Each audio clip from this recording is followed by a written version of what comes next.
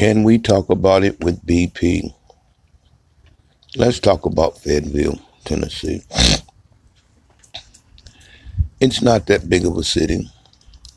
And when you think about it, it should be the happiest place in the United States because we almost all are kin, if not by marriage. You're kin to someone on your mother's side or someone on your father's side. So I don't see why the love is not spreaded abroad. We should respect each other more. Look deep down inside, we're all kin. If we're not kin, we should still have love.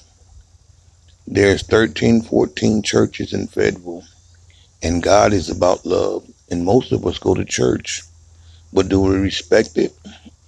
Some do, some don't. But I'm not the one to judge. The Bible says a man ought to examine himself.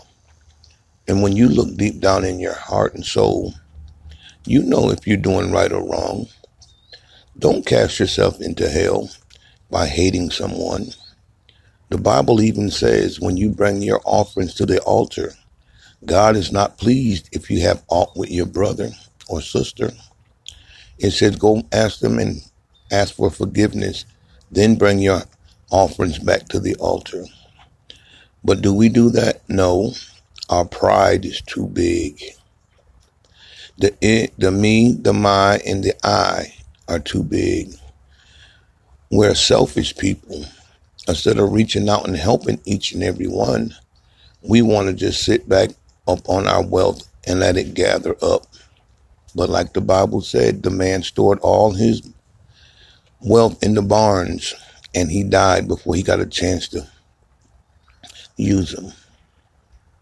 Just look at how many people have passed this last month.